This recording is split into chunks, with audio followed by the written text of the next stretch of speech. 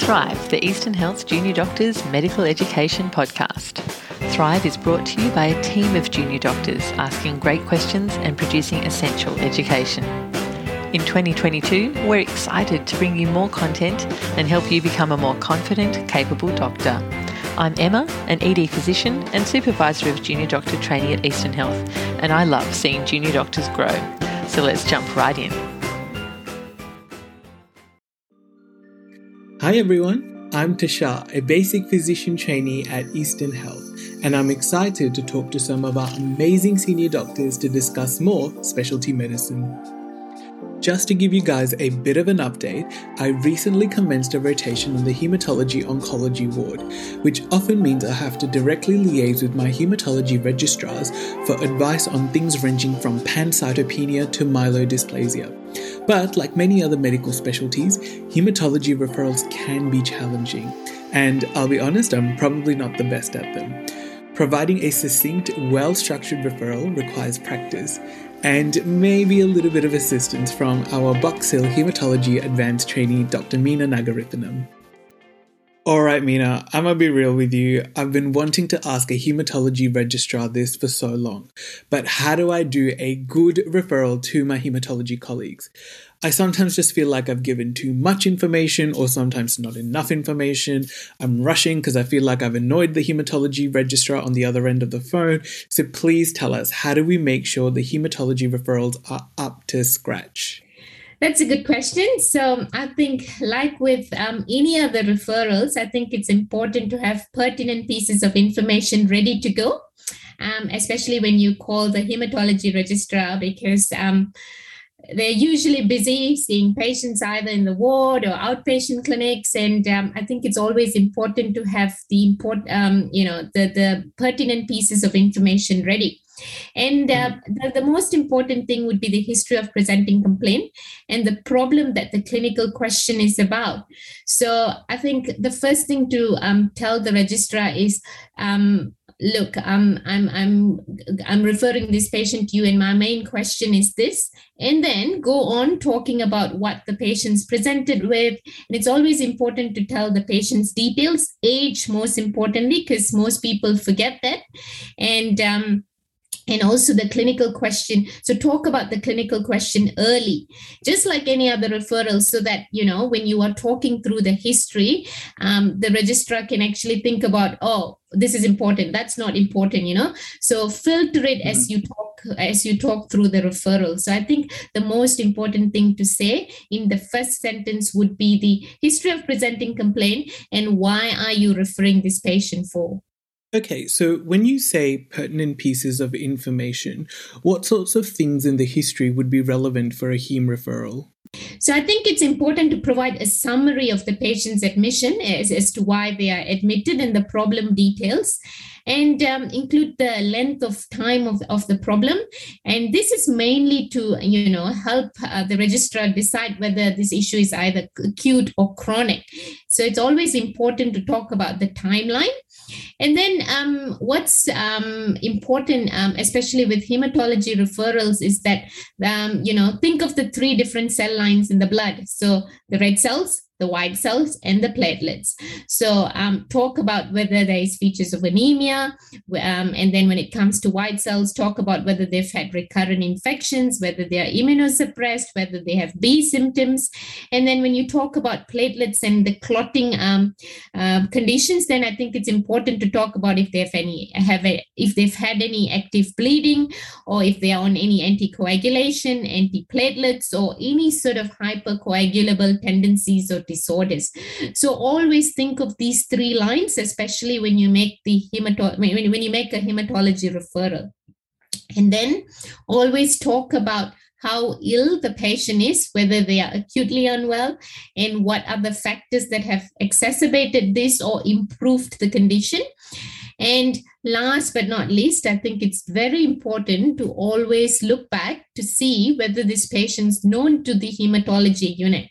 So it won't take too long just to open up the clinical patient folder, CPF, And just look at the previous reviews in the hematology clinic, because sometimes we might miss out things that's already been, looked at and treated in the past. So I think it's important to always look back to see what the last review have said. I mean, what the doctor in the last review have said, or if there's anything that needs to be followed up, because we don't want to reinvent the wheel again. Yeah, and a top tip to share with all my fellow HMOs, I have discovered that clinic notes on CPF often already have summarized information about the patient's hematological or oncological issue, including when the patient was diagnosed, what treatment they're on, and how their progress has been. So that not only saves time, but it also gives the junior doctor a bit of an idea of what sorts of clinical snippets the registrar might be interested in hearing. So now that we've got the history sorted, what about examination? So I think always make sure that you know the patient that you're talking about. So always try and go and examine the patient. So I guess hematological disorders are always systemic, so their manifestations can be varied, or it can involve any body part. But at the very least, always look out for, issues that you can see. Like, for example, just looking at the patient, you can see if they've got any evidence of petechial rash or ecchymosis, or, just one look, you can see if they've been a bit pale looking. And then always try and do an abdominal assessment whenever it's necessary, to look out for, liver enlargement or a big spleen. I think it's always important to make sure that we have all this in hand, just to allow the person on the other side, make a framework of what's going on. And obviously, as part of examinations, it's also important to convey the vital signs and whether the patient is hemodynamically stable. I know hematologists often get very excited about fevers, so having information on the patterns of fever, the temperature, and any other associated infective or hematological signs might also be useful.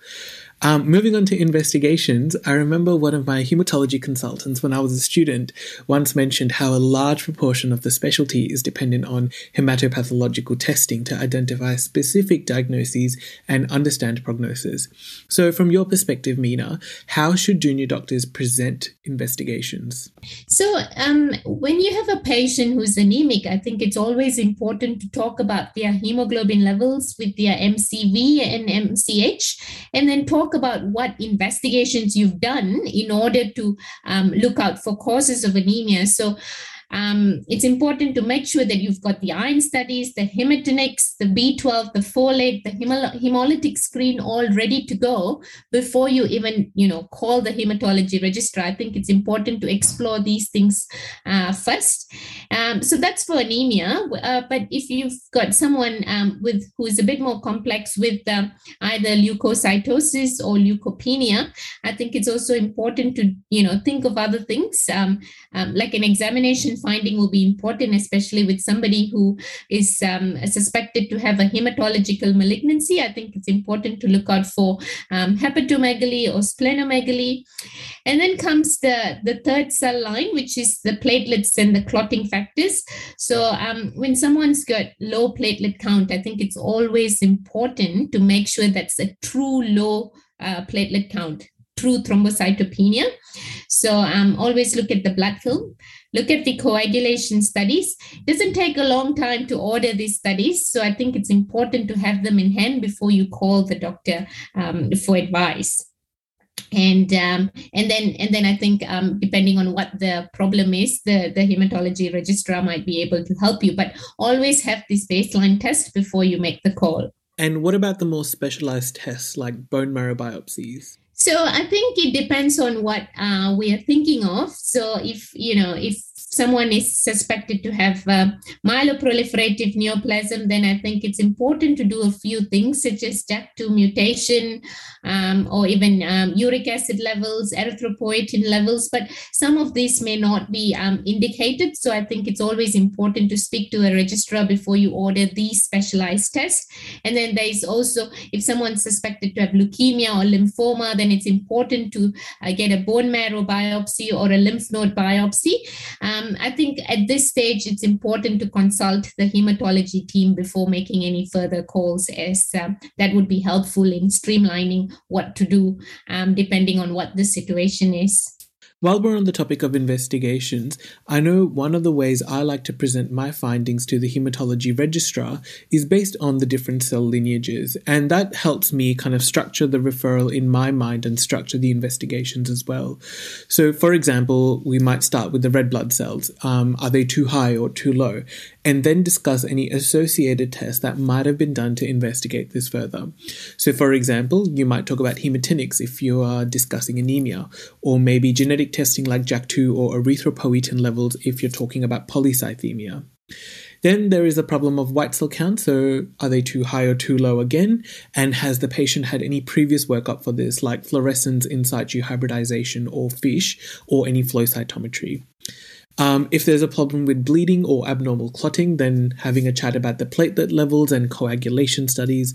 And obviously, if there's a problem with any of the cell lineages, then it might be worthwhile discussing bone marrow biopsy results if it's been performed. And if there's one thing I've learned on hematology, Meena, it's that a picture can tell you 1,000 words, and a blood film can do just that. Yeah. So if there is a blood film result, it's always handy to know about it and present it to the registrar. I think that pretty much covers presenting investigations during hematology referrals.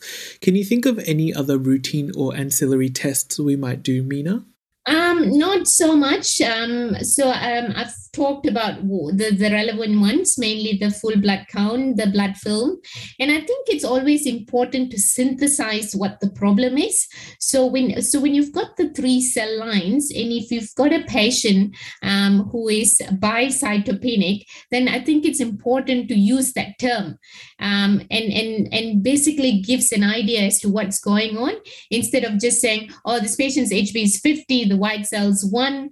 So I guess if you give an overall synthesis of the picture of the patient by saying, oh, this is a patient who's had bicytopenia, which has been going on for the last 3 months. So, just giving that sort of detail can actually help with the thinking process. So you can even, or even if someone who comes in with a platelet of 10, I think it's important to say that, oh, this is a man with thrombocytopenia who's come in with, bleeding or whatever. So when you say this kind of things, when you use medical terms, it makes it easier to synthesize. I mean, it basically tells me that you've synthesized the problem before coming to me. So it also makes it easier for the person who's on the other end to interpret things quickly. Yeah, the synthesis part can be a little bit tricky, but I think it comes with practice, doesn't it? Yeah. And one thing I did want to mention was UECs. I have never completed my hematology referral without offering the renal function to the registrar. Can you tell our listeners why the renal function is so important in hematology consults? Yeah, I think everyone who comes to the hospital gets a renal function test, and I think it's quite important, especially in several hematological disorders which can affect renal function, can lead to acute kidney injury. But it's also important because some of the medications that we use or prescribe is renally excreted, or it can even be nephrotoxic. So having a baseline renal function allows us to select therapies appropriately, especially if someone's coming in with a DVT or a PE. Then it's important to know what the renal function is to choose the type of oral anticoagulant that you want to put the patient on. So I think that's why we normally ask what the renal function is. But this is mainly to have to decide on which sort of medication that this patient needs to be on. Sometimes doses may also need to be adjusted in abnormal renal function. So this is definitely important when you refer a patient. It's important to talk about whether their renal function's normal or not. Yeah, okay. And what about risk factors? Anything in particular junior doctors should keep an eye out for in the patient's medical history or social history? Yes, I think on the whole, it's important to talk about their past medical history, especially if they've had, previous recurrent venous thromboembolism event, or, persistent infections in the past, persistent anemia that's been going on for a long time, or even, telling the hematology registrar that this patient is a patient with chronic kidney disease. I think all these would impact on the decision making. So it's always important to bring up the past medical history that's relevant. Other things that might be important would also be medications. So, if you call someone, talk with someone with prolonged INR, it's always important to tell them that this patient is on anticoagulation, this patient is on warfarin for this reason, this patient is on apixaban for this reason. So it's always important to know what medications they are on and what the indication is. Other things that would be relevant would be some of the medications can cause bone marrow suppression or even hematological disorders. So, for example, cephalosporin can cause drug-induced hemolytic anemia. And there are a lot of drugs which we commonly use, such as Bactrim, can cause a bit of bone marrow suppression. So I think it's important to be a bit more proactive and look at the medication list before calling the registrar, just to give an overall view of what the patient is like, so that this can assist with treatment decision and so on. And it's not very often that we discuss about family history. Sometimes it's important to know hematological disorder among the family members, because some disorders may be genetic, for example, thalassemia, and it follows a familial pattern of disease. So I think it's important to at least look into that before. It's not often that we talk about family history, but this can be relevant in a few different settings. And last but not least, it's always important to talk about the social history, because if we've got a patient with quite poor function, if they are bedbound and if they are a nursing home resident, then this sort of information can actually allow us to make treatment decision more quickly. So we don't want to be investigating someone with hematological malignancy, or even treating disorders that can be potentially be life-limiting in someone who is, probably bedbound with poor quality of life. So it's always important to talk about their functional state. Yeah, there's a surprising amount of information that can come from talking to the patient about their past medical, family, and social history, isn't it? And in the social history, we can also screen for environmental and occupational exposures that predispose to malignancy, even radiation exposure. Sometimes smoking and alcohol may also be relevant. Yeah, definitely. Okay, Meena, I'm feeling a little bit better about doing hematology referrals in the future. I do have to admit, every time I have spoken to you or Andrew or James over the phone, you all have been very patient, so thank you so much. And now, hopefully, you'll be receiving even more synthesized and succinct referrals from junior doctors at Eastern Health. Thank you. Thanks for joining us for Thrive. Don't forget you can access show notes for this podcast through Workplace. Log in with your Eastern Health email address and password and search for the Thrive group. This is your education. Please get in touch and let us know how we're doing meeting your needs, ask us a question, or suggest a topic you'd love to hear us cover. You may also be interested in producing a podcast with us in your area of specialty interest. It's great CV building and an excellent start in medical education. You can contact us at thrive@easternhealth.org.au. We'd love to hear from you.